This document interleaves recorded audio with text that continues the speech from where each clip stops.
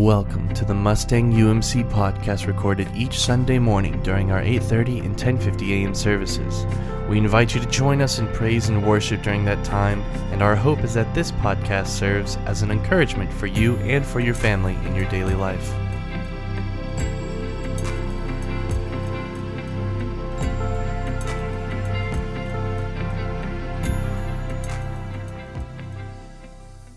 Over first service, so I've thought about that, and I'm not going to change anything. In fact, just this one time, the Baptists will beat you to the buffet today. And I understand the Life Church is letting people out early today to beat you. So plan on long waits today. I'd go to McDonald's, you know what I mean? It's a thrill to be, have a seat.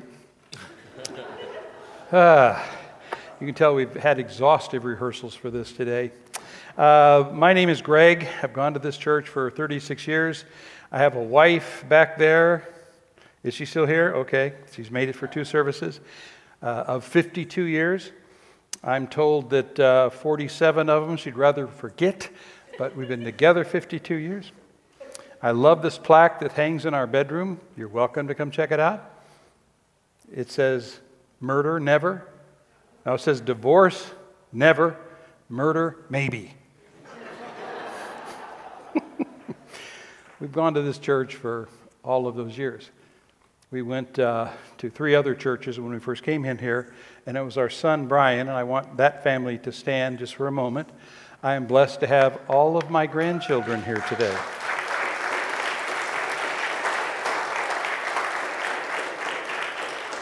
There are 11 of them, and bless their hearts. 2 of them are now in college. The third, college age, has been a missionary in Uganda, and we have just been blessed over and over and over again. Recently, we moved to be next door to them, where every day it's a revolving door of between 1 and 6 grandchildren coming by to say what's on their hearts and on their minds.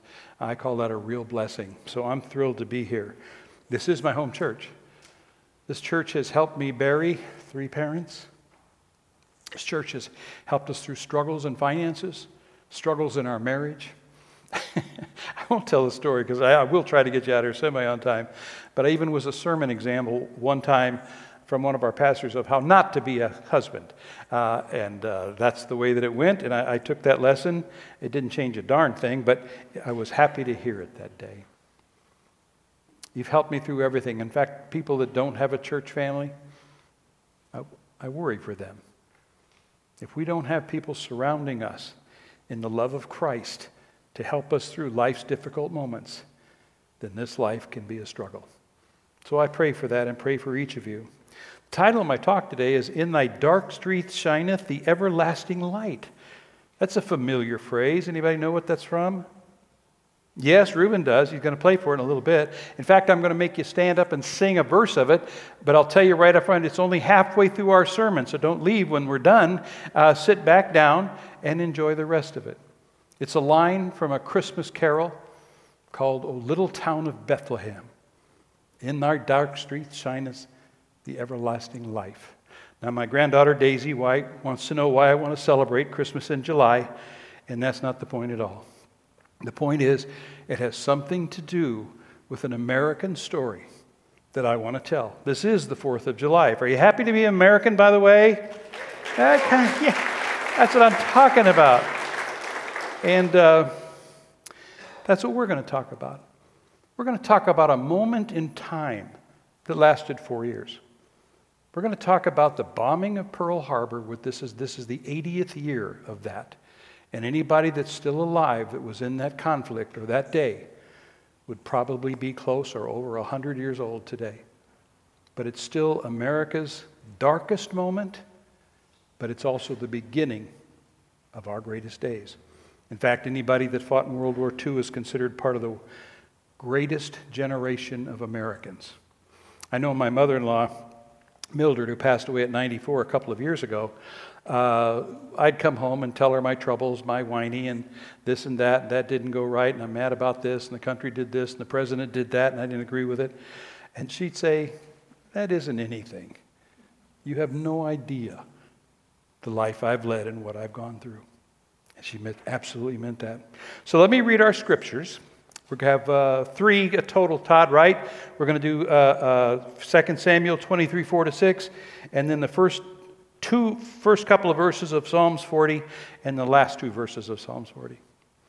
This is at a time when David was retiring as the king of Israel. He'd been leader of that country for 40 years. I'm going to tell you right up front, he's considered the greatest king Israel ever had. God called him his friend. He never lost a war. In fact, he wasn't allowed to build God's temple because he was such a warrior. I need your son to do it, who's a little bit more of a man of peace than you are. But listen to these words about David from his God.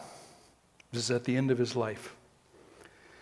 David is like the light of morning at sunrise on a cloudless morning, like the brightness after rain that brings grass from the field. If my house were not right with God, surely he would not have made me an everlasting covenant, arranged and secured in every part. Surely he would not bring to fruition my salvation and grant me every desire. We all know this. 2 cities in Israel were named after him. They were called the cities of David. Jerusalem and Bethlehem, where our Savior is from. But along the way, those of us that study the Bible know that David was a very flawed human being. He was an adulterer. He conspired to have the husband of the wife he committed adultery with killed in a battle because he was fathering a child with this woman. Later in life, his ego got the best of him. He thought every successful thing in Israel were because of his hands, not God's. So he tried to take a census of everything to proclaim that this is what I have done. In spite of that, God remembers him very, very beautifully. 2 other scriptures from the 40th Psalm, verses 1 and 2. I waited patiently for the Lord. He turned to me and heard my cry. He lifted me out of the slimy pit, out of the mud and mire. He set my feet on a rock. We'll get into the meaning of that in a little bit. The story will flow along that. And number 11 and 12. Do not withhold your mercy from me, Lord. May your love and faithfulness always protect me. For troubles without number surround me, and my sins have overtaken me, and I cannot see. I want everybody here to know that I love this country. It hurts my heart, some of the things we're going through today. I love this country. I still believe it's the greatest opportunity on this planet for anybody that wants to gain a financial success in what we do or recognition of some sort. I love it for the equality it offers, the opportunities not seen anywhere else in the world. Thousands of people a day, and you know this if you watch the news, are trying to get into this country. And we struggle with, should we let them in or not? My own granddaughter Danielle is working on an immigration for her fiancé to come here from Uganda, and we're all praying for his legal immigration. We were founded on the highest standards of God and his protections. We as a country and individuals have made mistakes along the way, and I'm going to talk about a few as we go through this. Just a few quick facts before we get into that Pearl Harbor thing and the subsequent 4 years that went after that. I want you to know in a minute flat or two that we are a Christian nation. And that's been upheld by the Supreme Court of the United States. Here's just a few things I want you to know. Of the 252 signers of the Declaration of Independence, the Constitution of the United States, and our Bill of Rights, we think it was Washington, Jefferson, and possibly Ben Franklin. 252 signers. 235 of them were Christians. They were made up of Baptists, Quakers, which we call Friends today, Baptists, and Methodists. Now, I will say this about the Baptists, because there's very little difference between Baptists and Methodists. I wanted you to know that. It just came to me. The Baptists dunk people, and we sprinkle people. And the Baptists dance, but they don't tell anybody that's what they do. Other than that, we're pretty much the same. This is a copy of the New England Primer from 1636. until the dawn of the 20th century. This is how our children were taught to read. Here's 3 quotes from it. This is how we learned our ABCs. A is for Adam. C is for the Christ child. S is for the serpent that tempted Eve.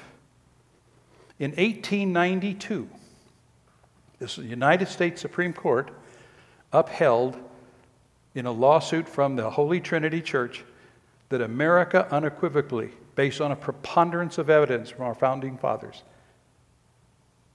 is a Christian nation. I still believe that today. I believe it's almost 80% of Americans still believe that Jesus Christ was the Son of God. With the exception of Pearl Harbor and the terrorist attack on our Twin Towers, we have never been attacked on our soil.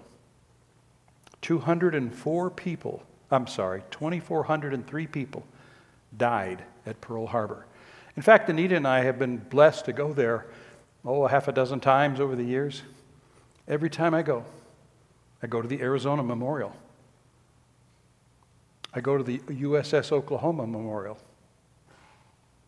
And I stand on the Missouri, where Japan surrendered from World War II. On Christmas Eve, and I've got to do a little bit of reading, I apologize. I want you to hear the words of Franklin Roosevelt, our president, and Winston Churchill, the Prime Minister of England.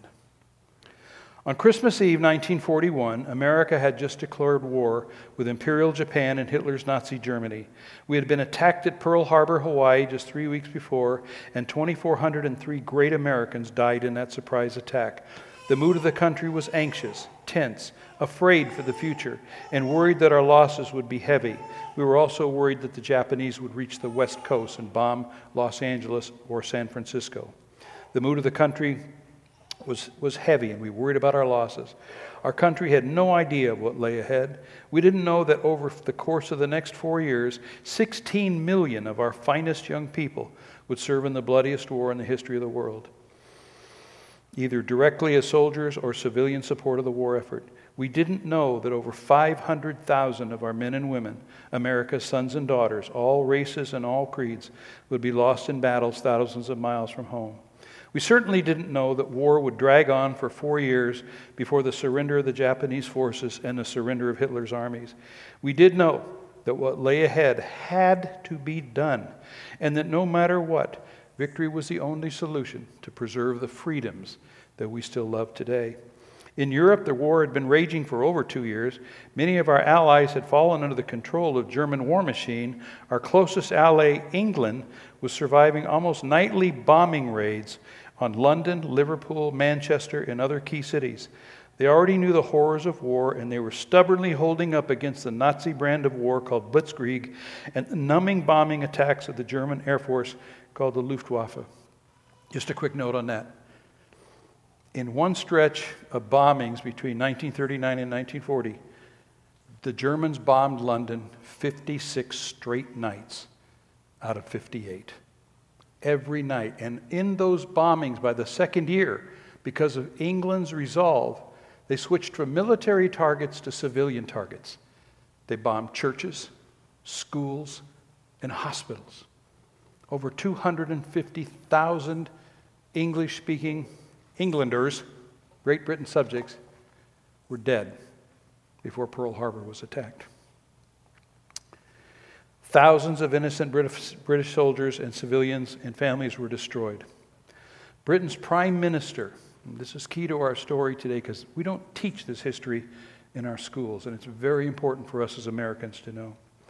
Britain's Prime Minister, Winston Churchill, made a daring and dangerous trip aboard the HMS Duke of York to Washington on that day. It was a harrowing 10-day trip through the icy waters of the Atlantic Ocean to assure our president and our country that England was our strong ally and that we would win the victory over Germany and Japan together.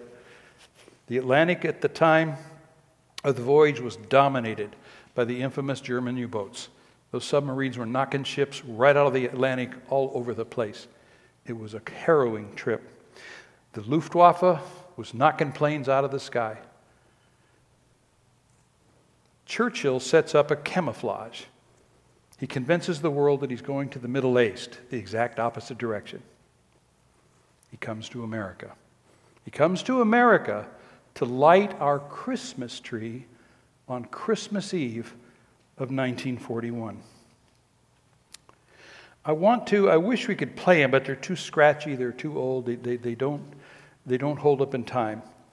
I want you to hear their remarks to the American people that night, as 20,000 people stood on the lawn of the White House to hear the two leaders of the free world speak together. I want you to hear their words, and if you try to count how many times God is invoked in their speeches, because I guarantee you will hear nothing like that in the culture we live in today. Franklin Roosevelt. My fellow workers of freedom, there are many men and women in America, sincere and faithful men and women, who are asking themselves this Christmas, how can we light our Christmas trees? How can we give our gifts? How can we meet and worship with love and with uplifted spirit and heart in a world at war, a world of fighting and suffering and death? How can we pause, even for Christmas Day, in our urgent labor of arming a decent humanity against the enemies that beset it?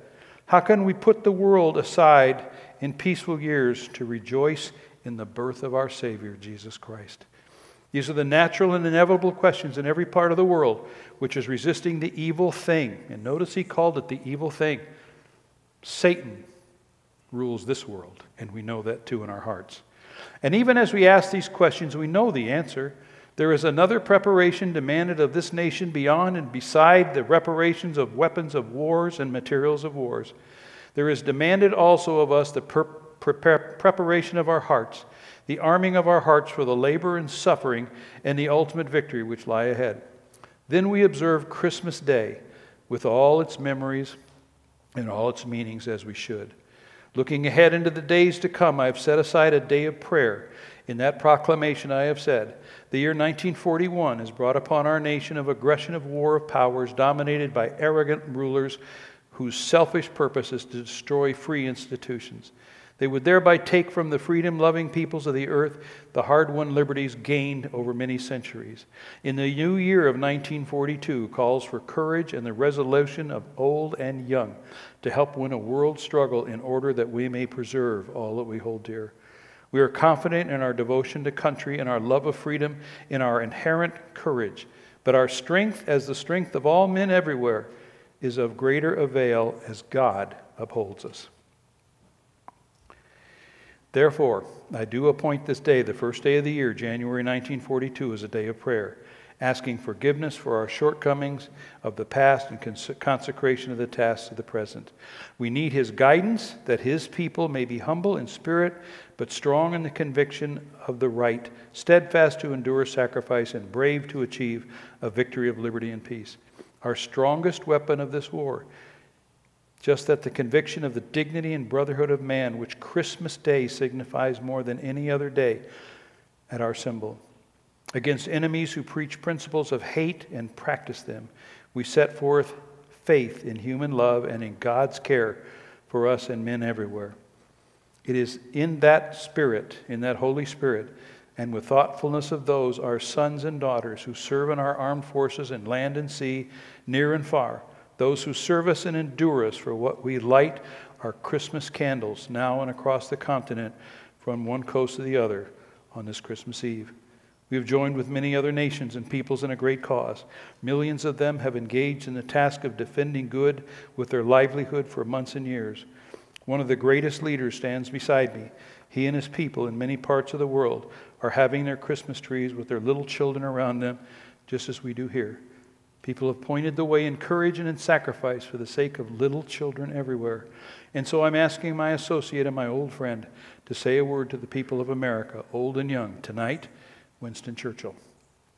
Winston Churchill made a very, very short speech. It's 3 paragraphs. I spend this anniversary and festival far from my country and far from my family. Yet I cannot truthfully say that I feel far from home, whether it be the ties of blood on my mother's side or the friendships I have developed here over many years of active life, or the commanding sentiment of comradeship in common sense, of great peoples who speak the same language and kneel at the same altars, and to a very large extent pursue the same ideals. I cannot find myself a stranger here in the center of the tumult of the United States. I feel a sense of unity and fraternal association, which, added to the kindness of your welcome, convinces me that I have a right to sit at your fireside and share your Christmas. This is a strange Christmas Eve. Almost the whole world is locked in deadly struggle, and with the most terrible weapons which science can divide, the nations advance on each other. Would it be for us this Christmastide if we were not sure that no greed for the land or wealth of any people, no vulgar ambition, no morbid lust for material gain at the expense of others, and led us to the field? Here in the midst of war, raging and roaring over the lands and seas, creeping under our hearts and homes, here amidst the tumult, we have tonight the peace of the Holy Spirit. In each cottage home, in every generous heart, therefore, we may cast aside the night, at least the dares and dangers which beset us, and make for the children an evening of happiness in a world of storm. Here then, for one night only, each home throughout the English-speaking world should be a brightly lighted island of happiness and peace. Let the children have their night of fun and laughter. Let the gifts of Father Christmas delight their play. Let the grown-ups share in the full and their unstinted pleasures before we turn again to the stern task of the formidable years that lie before us. Resolve that by our sacrifice and daring, these same children shall not be robbed of their inheritance or denied their right to live in a free and decent world. And may God have mercy on our victory. Between those two talks, you may have lost counted. The name of God, Roosevelt and Churchill invoked directly or indirectly God, the Almighty, or Christmas 22 times. That makes it the focal point of those speeches. They were praying for their people. They were praying for their freedom. They were praying for their families, for their countries, and for there to be peace on earth, and that both countries could survive this world impact because they had no way of knowing. 20 million people died in World War II. 16 million of them were Russians who fought as our ally during World War II. After the lighting of the tree, which is so beautifully displayed on a YouTube video, Franklin Roosevelt and Winston Churchill attended Christmas Eve service held at the Foundry Methodist Church in Washington, D.C. During the service, they sang the hymn, "O Little Town of Bethlehem," an American tradition. Churchill had not heard the hymn before. He pondered the line in the hymn, "In thy dark streets shineth the everlasting light." It is said that the Prime Minister sang boisterously and more than slightly off-key. The line identified brought a tear to the Prime Minister's eye as he realized what the line meant to him. Namely, it meant that even though his home city of London was being bombed that very night, Churchill knew that God was shining his light in the darkness of the London streets, and that even in the horror of war, God was with him and his people. Churchill was a regular member of the Church of England. One of his most famous quotes that we've all heard before, "We shall never surrender. And if, which I do not for a moment believe, this island or a large part of it were suffocated and starving, then our empire beyond the seas, armed and guarded by the British fleet, would carry on the struggle until in God's good name and time, the new world with all its power and might steps forth to rescue the world and bring in the new." So in honor of that night, and Reuben and Caitlin are with me here, let's stand. Remember, this is halfway. So don't go out the door and don't flood the altar. It's not time yet. I want to sing one verse of that Christmas carol.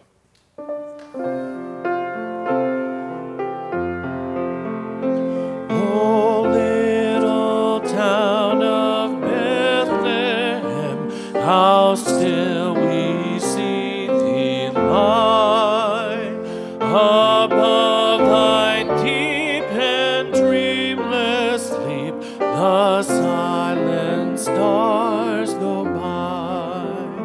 Yeah.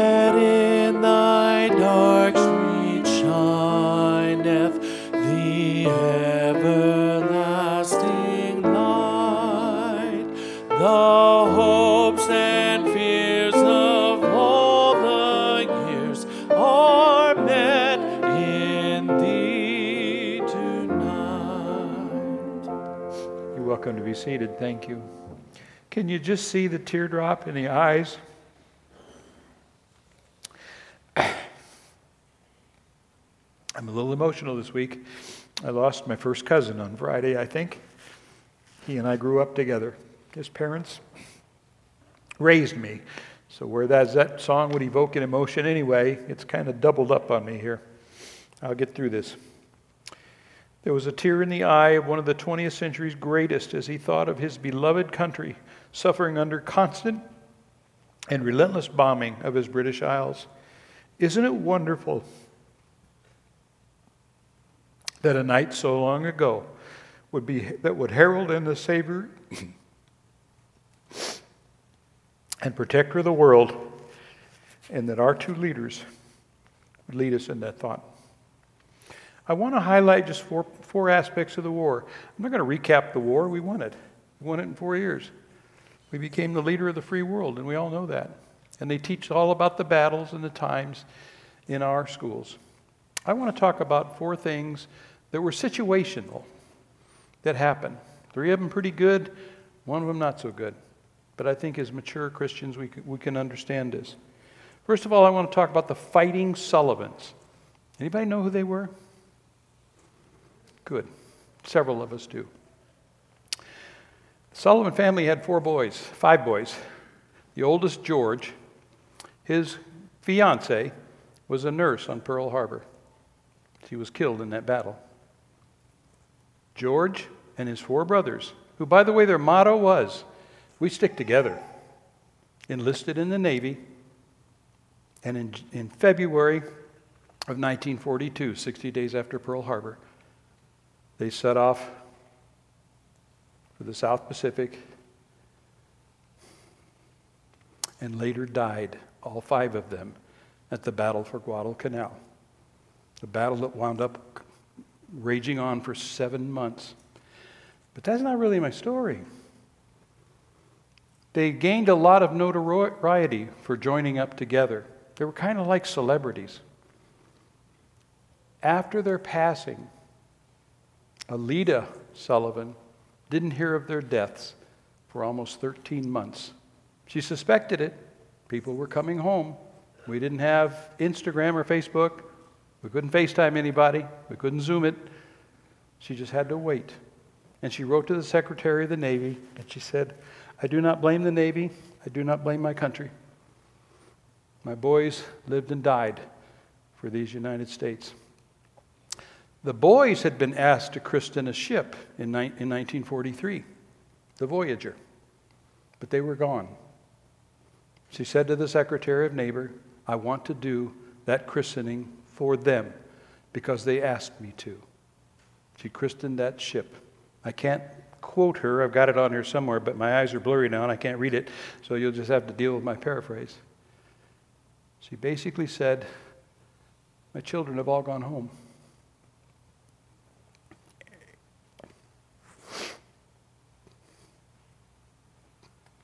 And I'm excited that when Jesus calls me home, I get to see him again."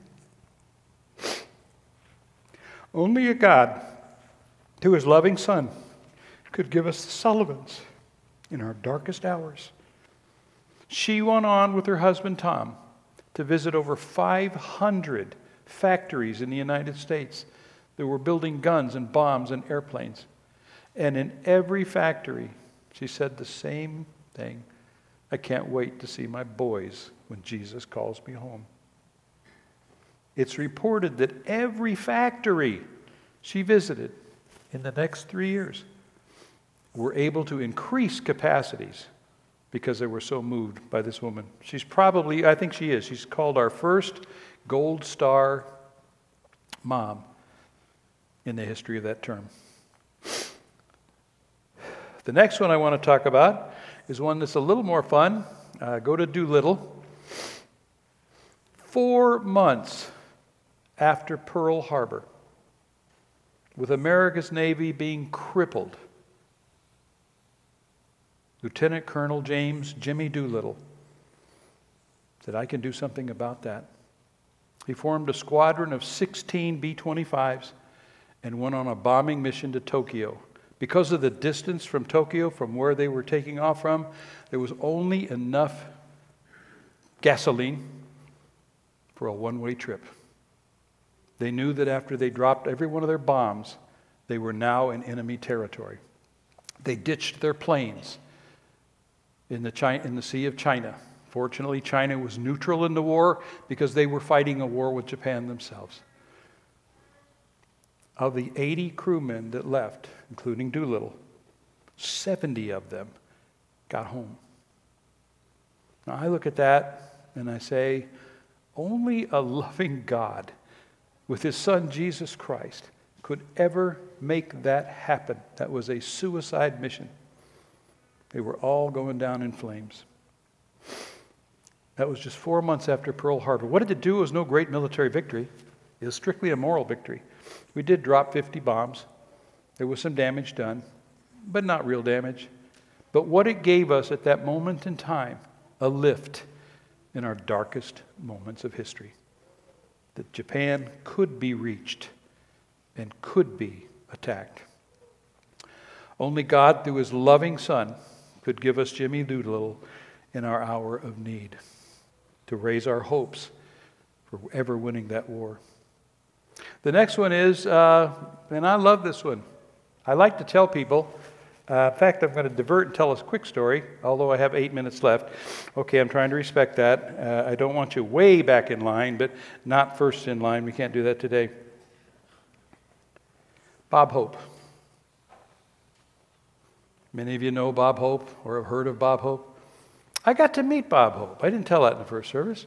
For many, many years, McDonald's supported the muscular dystrophy telethon. We still do, when Jerry Lewis was running it. Well, the headquarters for that was always the Sahara Hotel in Vegas, which is where Anita and I were living. And we would deliver cheeseburgers faithfully every year to anybody that was in those dressing rooms, the MC, Jerry Lewis himself. And as I was delivering cheeseburgers, one of the days of the telethon, the person in the dressing room was Bob Hope. And all I had to do was say to him, Bob, thank you for everything that you've done. And I'll tell that story in a minute. He said, thanks for the cheeseburgers. They were good. That's it. Nothing shaking there. No history being written there. When Pearl Harbor was bombed, Bob Hope said, I've got to get to the troops.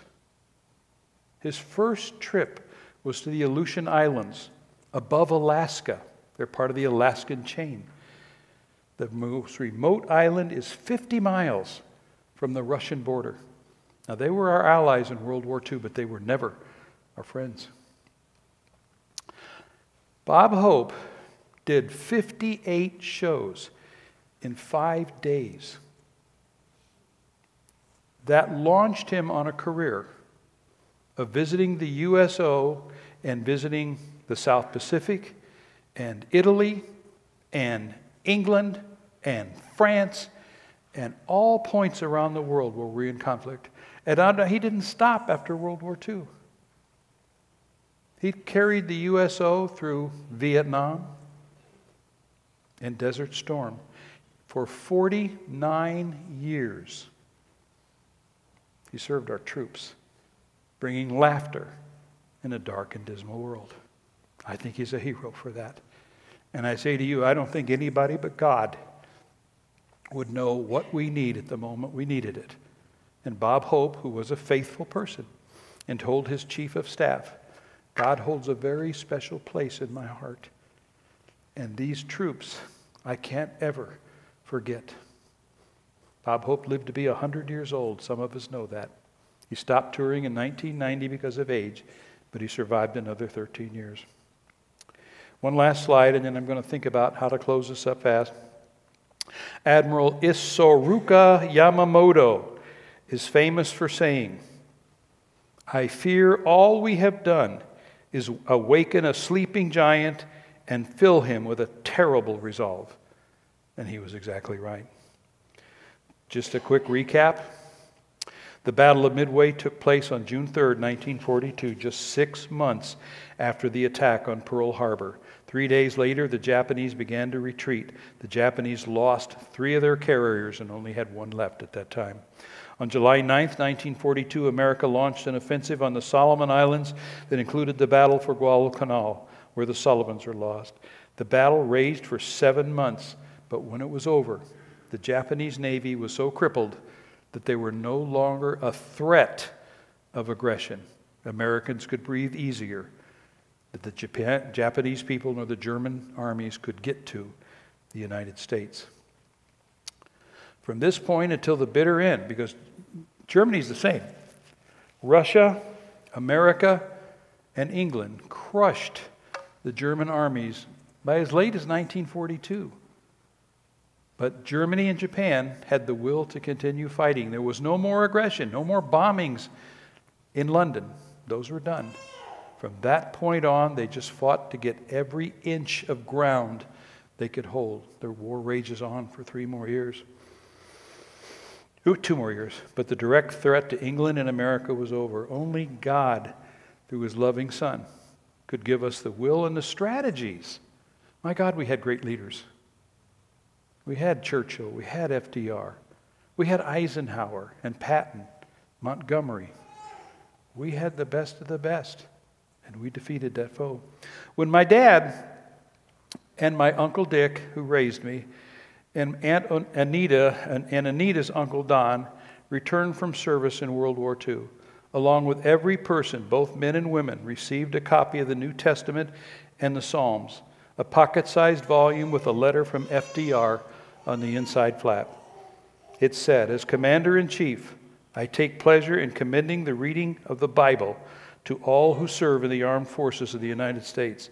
Throughout the centuries, men of many faiths and diverse origins have found in the sacred book of wisdom, counsel, and inspiration. It is a fountain of strength now and always, an aid in attaining the highest aspirations of the funerals of their soul." I wish that lesson were taught to our young people.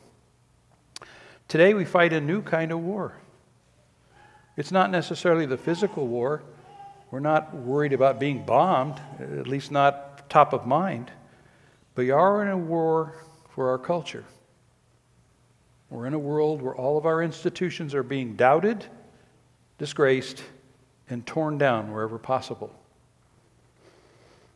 Young people today don't really understand how deep the idea of America is. We have harbored injustice. We did things that were wrong.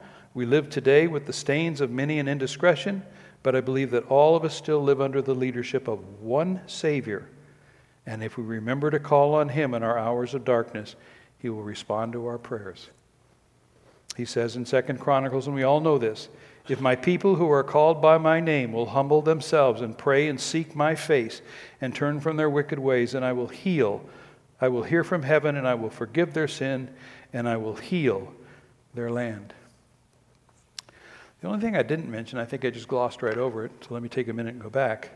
I also wanted to highlight the Tuskegee Airmen, an all-black American squadron that weren't even recognized until 1944, when they alone took on an assignment to bomb an island in the South Pacific, a little island that was used as a prison island. And without any ground forces, they got 12,000 enemy soldiers to surrender by the vicious bombing and courageous of them. Along with that, I'm going to mention 1.2 million African Americans fought with us. And after 1945, they had to come home to a segregated United States. The only good news there was 10 years later, they were in the battle of their lives for the civil rights. And 15 years later, a young black preacher, 23 years old, stepped forward. His name was Martin Luther King. 40,000 Japanese Americans fought for America while their families were interred. We don't call them concentration camps, we call them internment centers. And another 40,000 Native Americans who are responsible for developing the codes the Japanese could never break and helped us gain that victory, only to come home and back to their reservations and back to their lives. I mentioned that not to tarnish America, but to remind you of what we were talking about. We're flawed. Let me conclude this by saying I've gone on long enough. So to me, there's 3 things that I want to impress upon all of us, and then we're going to have our communion and they get in line behind the Baptists. Psalm 41 and 2 says that Christians need to pray continuously. We were talking in Sunday school last week, and Anita made the comment, well, we need to pray continuously. And I said, well, is that every day? And she said, no, many times it's many times a day for the struggles that we have. It's said this way in our verses today. I waited patiently for the Lord. He turned to me and heard my cry. He lifted me out of the slimy pit and out of the mud and mire. He set my feet on rock. Pray every day for our country and our Christian beliefs. David prayed to God for help. Abe Lincoln did the same, as did George Washington, Gideon and Moses, and Abraham. All of our Bible heroes in the Bible prayed every day, at least once. It is part of our Christian heritage. Roosevelt and Churchill did the same. Every one of them was afraid for what was coming. We are afraid for what we're going through and what will come of it in these times. But God told Gideon and all of us not to be afraid, and then he gave us the 23rd Psalm. Yea, though I walk through the valley of the shadow of death, I will fear no evil. Churchill said there's nothing to fear but fear itself. Today we have the same fear of the unknown. Jesus said, my peace I give you, and do not be afraid. I am always with you to the end of the age. Number 2, live for Christ today and tomorrow and from now on. The psalmist said, do not withhold your mercy from me, Lord. May your love and faithfulness always protect me, for troubles without number surround me. My sins have overtaken me, and I cannot see. In spite of our flaws and mistakes, and yes, our sins, God, through Jesus, is waiting for each of us to call his name.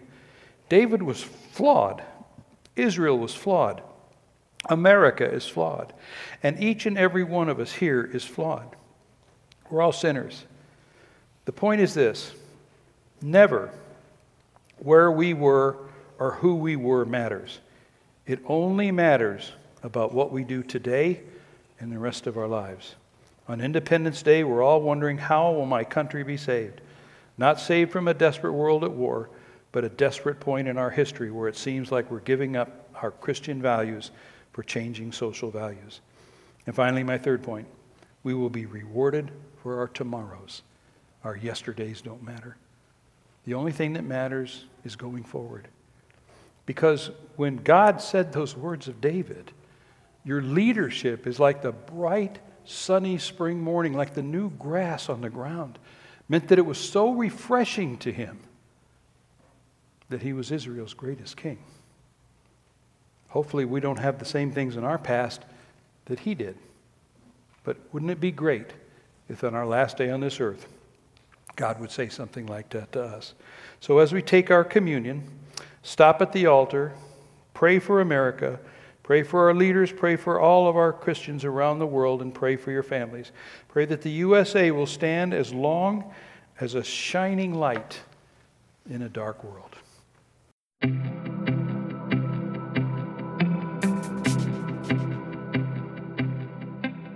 Thank you for listening to the Mustang UMC podcast. Once again, our services are at 8:30 and 10:50 a.m. every Sunday morning, and we would love to see you there. For more information about the Mustang United Methodist Church, please visit us at mustangumc.org or email us at office@mustangumc.org. That is office@mustangumc.org. We hope you enjoyed.